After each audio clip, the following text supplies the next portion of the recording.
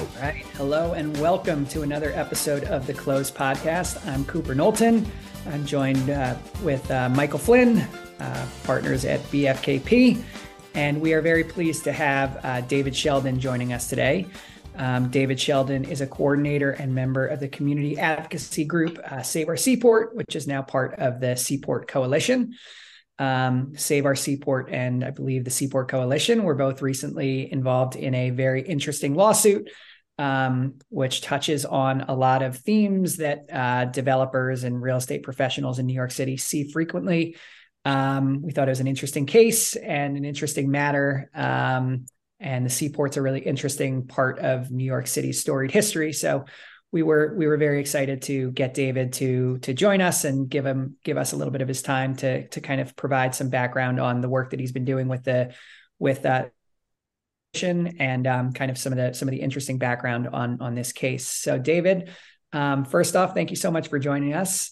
And then maybe the most logical place to start here is to just kind of give for I think most of our listeners are New Yorkers, but maybe to just kind of frame up the lawsuit and to kind of give people the big picture perspective on South Street Seaport and why it's such a significant part of New York City might be a great place to start. It could also take all day. The Seaport Historic District is the largest collection of 19th century architecture in the city. It is the heart of where the New York City Seaport was when it began. It grew from there. It is still, cobbled streets and very old architecture. And you can get off and I think what's unique about it is you can get off a subway and walk into a different century. At the same time, it's a living New York City neighborhood. It's got a dry cleaner as well as a ship's chandlery. You have tall ships there on the East River. You have some ships that actually sail. There is no admission gate. It's a New York City neighborhood as well as an historic landmark. And I think that's unique about it. And charming about it. It was declared, I believe, in 1977 to be an historic district, which means there are certain preservation criteria for it. It was, in fact, the first instance, I believe, where instead of urban renewal, you had urban preservation. Rather than bulldoze all those buildings, it was decided, let's save them. And a great deal of money was put into doing that. And I think it was worth it. But nonetheless, you can walk down that street, you can get a beer just like you could, frankly, 200 years ago. But you do it today, and no one's dressed up or modeling anything. We're doing it for real. We're sailing those. I am one of their volunteers, by the way, a sailor down there as well, which is how I got involved. We don't do it just like the movies. The movies do it just like us, because that's how you sail those boats. The area has been, I would say, under pressure since it began. It is some prime real estate, especially when they removed the Fulton Fish Market, which did give a certain air to the place. And it's very unusual to walk into a bar and see happy hours at 7 a.m. because that's when people got off work. Been under a lot of pressure. It has been almost under siege in many respects. This tall building is not the first one proposed there at all. There have been organizations that preceded us. Seaport Community Coalition preceded us. They still have an online presence. They were part of what rezoned to that area because of the many proposals that have been made for outsized buildings at precisely the lot 250 Water Street. This isn't the first one, but it's our turn to fight it. And we fight it not because we value the parking lot. Please build something on it. It's not very pretty, but build it within the scale that is dictated to be appropriate for this landmark preservation site, the historic district. And that's been zoned. And it was zoned because, frankly, the Landmarks Preservation Commission got tired of arguing about it.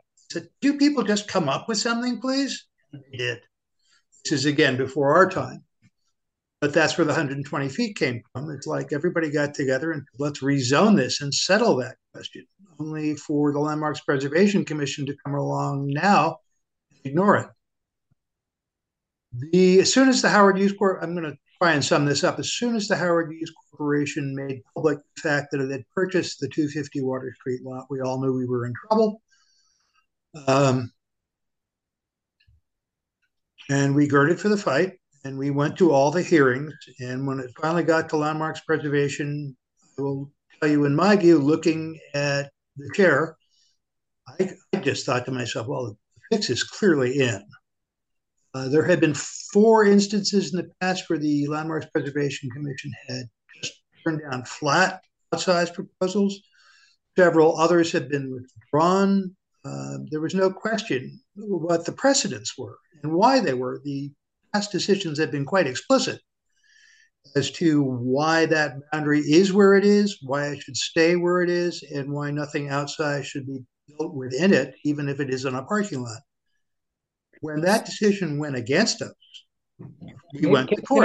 Can I just cut you off, because we're starting to get into the weeds of the case a little bit. Okay. So maybe we could just back up a tiny bit. And so this matter, maybe obviously the lawsuit and what we're going to be talking about really relates to this. You said it's a 250-foot parking lot, right? No, the address is 250 Water Street. I'm sorry. I knew there was 250. There was 250 somewhere floating in my head. That's why I had the number right, at least. The number was somewhere in there, and it was just that was what came out. But 250 Water Street, this parking lot, and the fight has been about what that is going to be turned into, right? So maybe you could just sort of start by giving us the context of this. Where this plot is, what this plot of land looks like, and kind of when you became involved to kind of fight this new building proposal. It is a surface parking lot. There's no structure there other than toll gate. It's got a fence. That's how we found it. It's now a construction site, and it is within the boundaries of the South Street Seaport Historic District. Is it on, Pearl, I think, at that point? It is across the street from the Southbridge Towers apartment complex. It also abuts Peck Slip, the Peck Slip School, several small-scale buildings that are part of the Seaport assemblage. How to describe it? It's a big flat open space. And from that big flat open space, I've noticed you can see right into the seaport. You can see the masts of the ships. Clearly, if any building is put there, that building will be obscured. But if a 324-foot tower is put there, you're not going to see anything else. In fact, the way it's laid out, it stretches the whole lot. And that's a big block. So what's proposed is 324 feet. What the zoning was 120 feet. What the Landmarks Preservation Commission had turned down in the past several times was something of that size, for the reason that it would obscure the boundaries of the district, and the boundaries extend to that street adjacent to Southbridge. It's a very clear boundary. And it establishes a view, and it also defines the view from within the seaport. If you look up and you see a wall of stone, glass, and steel, I think the phrase they once used was dominate and overpower the rest of the area, which I think it would do. It's an aesthetic call. That's exactly what Landmarks is supposed to be about. Right. Yeah, that puts it into context. Because I think if you just saw the headline that it was over a parking lot, it would be easy to say, what's the fuss about? But I think you pretty nicely explained why it's really all about the view, and it's key. Dominate is the right word. That is part of it. It's also about the integrity of the South Street Seaport Historic District and every historic district. This would definitely whittle away a major major corner of it. It is not the only corner in that district. It is not the only corner in the historic districts of New York City. It is bad precedent, in our view, to start sawing off chunks of historic districts for development of this size. Bad precedent. It's also, this is not the first court decision on this particular matter. We had also gone to court with city planning and the council. The same judge, Edgaron, found that although the city had clearly jumped through a lot of hoops to make this possible, and although the result was, as he put it, I'm paraphrasing obviously, something that no one would see, no one would expect to see in the Seaport district, it nonetheless was within the city's rights to jump through those hoops, and it jumped through them correctly. That whole process of facilitating this development, and our FOIL request outlined the fact that the developer had been meeting with the city before it made the public announcement of the purchase, had been meeting consistently with the Landmarks Preservation Commission, like on a regular basis, to the point of staging practice presentations, practice hearings, that the de Blasio administration had explicitly fast-tracked this project. This whole notion that all of what we seek to preserve can be simply shunted aside with enough careful manipulation is another precedent I don't think we want to stand for. When we looked at this lot and the purchase of it, we said, well, the precedents are so clear. And that's not to say you can't decide that things have changed and that maybe we're not bound by that precedent, we're going to make a different decision at Landmarks. They never justified it. They never discussed why, what had changed, what was different, why they were going to disregard their previous precedents. That's a serious problem, and that's what Engeron ruled on. And that's now what's under appeal. Was there, or has there been a conversation? I mean, it seems like a big part of this was not necessarily about the project, but the scope of the project, right? Right. I mean, it's not as if you're saying there can't be anything that could be built on this piece of land. It's just you need to be within the certain bounds of the whatever rules and zoning the historic district. Well, we certainly stuck by the zoning, and I think part of that is how that zoning had been created. It wasn't an arbitrary number; it was more of a negotiated number. I'm sorry, I lost the train of thought. Now, were they willing? Yes, something should be built there. I mean, Landmarks doesn't go with zoning, as you know, right? But they do go with appropriateness, and I think what had happened, what that zoning reflects, is that people came to the terms with 120 feet is the limit of what's appropriate. And certainly 324 feet isn't. Yeah, something should be built there. No one's objecting to something being built there.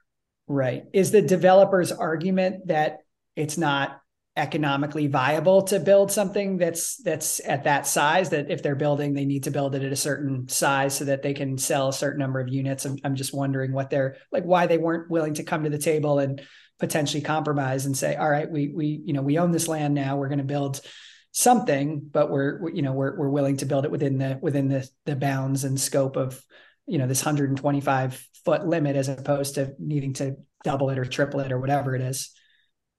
Well, clearly this is hypothesis on my part, but I would say they want to make more money. Talk about views, the views they can sell from that tower over an otherwise low-rise Seaport district, it's going to be a major selling point. And the more units they have up there, the better for them. Their business model is, in fact, and I'm getting this from their stockholders' reports, they want high-end retail and high-end residential, and the two create a synergy. And if you look at what's now available in the Tin Building, in my view, it's high-end. They used to have posters up. I think we embarrassed them out of it. They used to advertise aspirational shopping. And we started asking, excuse me, what is aspirational shopping? A place that used to be a fish market. But they took that one down.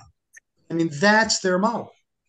And for that reason, they want as much of that high priced residential as they can. They sold it, and this is another item that came up in the landmarks preservation hearings and in our lawsuit, is this would supposedly make money available for the South Street Seaport Museum. That linkage, and despite Sarah Carroll saying, well, you understand there is no linkage. I mean, it was two proposals were in very unique fashion put forward together, one for a museum building, which no one was intending to build. It was a design that could be approved. And the other was for the 250 Water Street structure. They kept talking about how this will make money available for the museum. That is not how landmarks is supposed to work. I happen to think that that museum should get money. That's my view. We are all in Save Our Seaport, and I believe the Seaport Coalition, very much in favor of seeing that museum thrive. We came up with alternative plans by which it could be financed. You didn't need this $40 million payoff. That Howard Hughes was never writing a check to the museum. Howard Hughes was buying air rights from the city, and the city was then going to take that money and put it into what's now an escrow, into a museum sustaining fund. So the developer wasn't making a donation, not to say that it hasn't made donations. It has. I believe it continues to do so. $40 million, it was buying for that. It was buying air rights. And anyone could have bought those air rights. And those air rights, there have been several air right sales from the Seaport. It was designed, in fact, so that it would remain low rise and that those air rights, development rights, could be sold outside of the Seaport Authority District. And in fact, we found an alternative buyer. Didn't get any interest, not from the city. It's a familiar playbook. I think a lot of developers do. There's a version of that where if it's not funding a museum, it's funding low income housing, right? It's funding. There's always sort of political. The goal is to get a big building built, but there's often these little these things that they have to sort of throw in to get the community to buy in. So interesting to see it again. First time I see it with a museum. Quoting from Howard Hughes' own publication, they deliberately set out to use the museum as a political cover. That's one of those things that you say you don't put in as a lawyer. Oh, we read it. It's not what you want to see in writing. You might say that to someone over a few drinks, but probably don't want to put that down in writing. They need a new spin doctor on their staff. Oh, they've got some good ones, but they're not awake all the time. They're just not. Right. They spent, by the way, $1.77 million on lobbying last year. Wow. Interesting. They're busy. Yeah. So what is the current stat? I mean, you won this. You got a victory in, I guess it was Supreme Court, right? New York Supreme, and now it's being appealed. Where do things kind of currently stand at the moment, and what does the future look like it holds? Okay, two things. One, there remains a temporary restraining order, but there has been some partial stay of that order to allow work to continue on the remediation. By the way, this was a brownfield site. It hasn't come up. There used to be a thermometer factory there. Back in the days when no one cared what you did with the excess mercury. Right. There was mercury in the ground. That is what gave rise to another neighborhood organization, Children First. Was a tremendous concern that remediation be done correctly. And there was an unprecedented outpouring of interest expressed to the state. It's a state program, a brownfield program. It's getting done right. We were able to oblige the hiring of our own engineering consultant. And Well, and there's a neighborhood task force, community groups, and electeds that make, and all parties, including the developer and the engineers, that make sure that that remediation is happening correctly. Um, I sort of strayed off the point. I'm sorry. That was a major element, the mercury factory, the thermometer factory. Yeah, just sort of trying to figure out where the case is going. Oh, right. So the remediation is allowed to continue. They had half completed the remediation. The other half of the remediation is going to be permitted. Foundation is going to be laid. But no construction above the ground. One, we want the remediation done. That's a good thing. Unless you're going to cap it all with cement, which the parking lot did, you want to get that mercury out of the ground. And there are also some volatiles. There were some filling stations and gas tanks and whatnot there.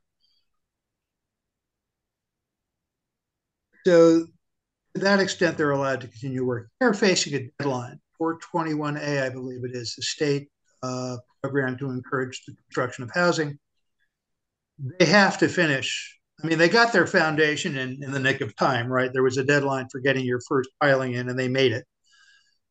They have a construction schedule that they have to finish that building by, I think, 2026 to qualify for this program that is being discontinued because people saw it, or at least enough elected officials saw it as something of a giveaway. It's a 35-year tax abatement, I think. They're under deadline, and the judge saw that, all right, let them go with the foundation, but that's it until the final hearing on the merits of the appeal takes place. That is being expedited because there is this deadline facing the construction. And, we certainly don't want to be at this any longer than we have to, so there's no objection there. But this is going to get done. What happens after the appeal is decided depends on what that decision is. I don't know. Gotcha. So I guess just kind of wrapping up that side of the issue, or of the general matter, I think that's a super interesting case and a lot of interesting points brought up. I'm wondering, other than the lawsuit, are there other significant projects that the coalition is working on right now as it pertains to the Seaport and protecting the Seaport? We're obviously very engaged, Save Our Seaport and the Seaport Coalition, in all the resiliency designs. The Seaport District itself is an extremely low-lying area. It was completely, in fact, there's a little marker on Water Street by the Titanic Lighthouse that shows what the high tide mark was in 1664. That was the high tide mark during Sandy. It's a very low-lying area, so there are special considerations for that. And then there's the whole Lower Manhattan Resiliency Project. On the east side, this is a part of it, but it's a more concentrated part of it because the area is so much at risk. We're engaged in what that planning is. The Seaport Coalition is also interested in what happens to the New Market site. It was the Seaport building that extended over the East River, not the Tin building, but the New Market building, which has since been demolished. And we were not happy about that. We fought it, but it was going to get demolished. What's going to go there? What's going to go on the shore there? Can there be some sort of community facility there? Save Our Seaport is also only a part of a growing group of organizations that are very concerned with how the EDC designs the waterfront, which is beautiful landscaping, but there's no place to put a boat. This was no place to put a boat. Oh, no place to put a boat. Right. I mean, there are a couple of extant piers, and they have said there won't be any less room than there is now when we're done. There isn't enough room now. The Seaport Museum had to send ships elsewhere because there was simply no room for them. Some of these resilience measures may actually decrease pier space. This was the Street of Ships. There is, even if you don't choose to use them at this time, there is every reason to make it possible to use bulkheads for a boat. Lower Manhattan was evacuated on 9/11 by boat. It is still access for emergency vehicles. There is no reason why that can't be designed into a bulkhead. Even if you choose not to use it, it will be available on the time that you do so choose.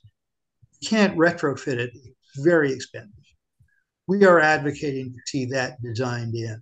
So that's a growing concern. And resiliency is going to be critical. I mean, that next storm is going to come. Mm-hmm. And we don't want to sit there and watch Lower Manhattan flood. On the other hand, we don't want to see it turned into a place that you cannot get from the water. David, what was your role? Were you on board during Sandy? And did you have a role in mitigating? I was literally on board during Sandy. We take the Pioneer, which is the operating schooner from the museum. It has a second schooner, the Letty Howard. Letty is in the Great Lakes right now. Pioneer does day sails out of 2-hour, 3-hour sails out of the Seaport on a regular basis. The season's coming up. It had been operating in Haverstraw, as we sometimes go remote. Mm-hmm. And they started looking at the storm prediction, and they said, let's just stay up here. Mm-hmm. And they called for a skeleton crew, and I won or lost the flip of the coin, and I showed up and I cooked for the 3 days we were up there. Scariest part, frankly, was watching what was happening in New York. I mean, water was pouring. The boats, the museum boats were fine. Museum buildings were flooded. Right. Mm-hmm. Yeah. Amazing. And there had been museum staff that stayed in the building for the storm, and they just said, "We're not going anywhere now," right? Because there was no way to get out. We're flooded in. Right. Even the tall ships had been secured well enough because these captains know what they're doing. I just push when they say push and pull when they say pull. The boats were secure. The boats were fine. Yeah, it's interesting. We should have had Emily join this conversation. We have an associate who works at our firm who spent a year of her life living on a boat and sailing around.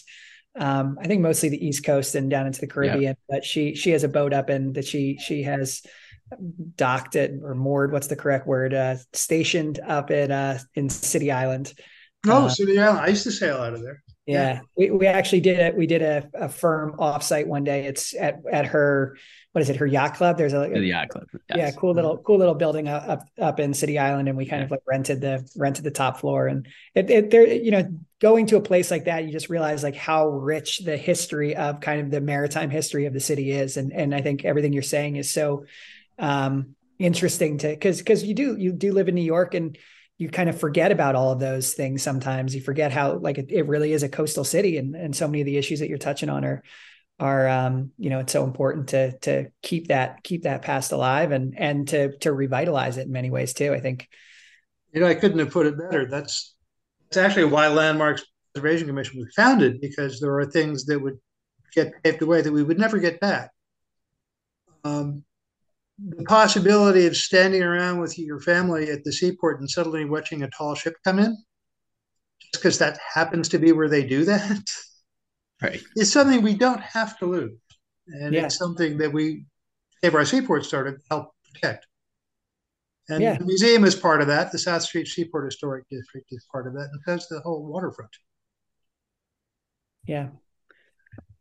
All right. Well, I see the countdown timer on the Zoom machine now. We had 40 minutes, and it looks like our time is coming to an end.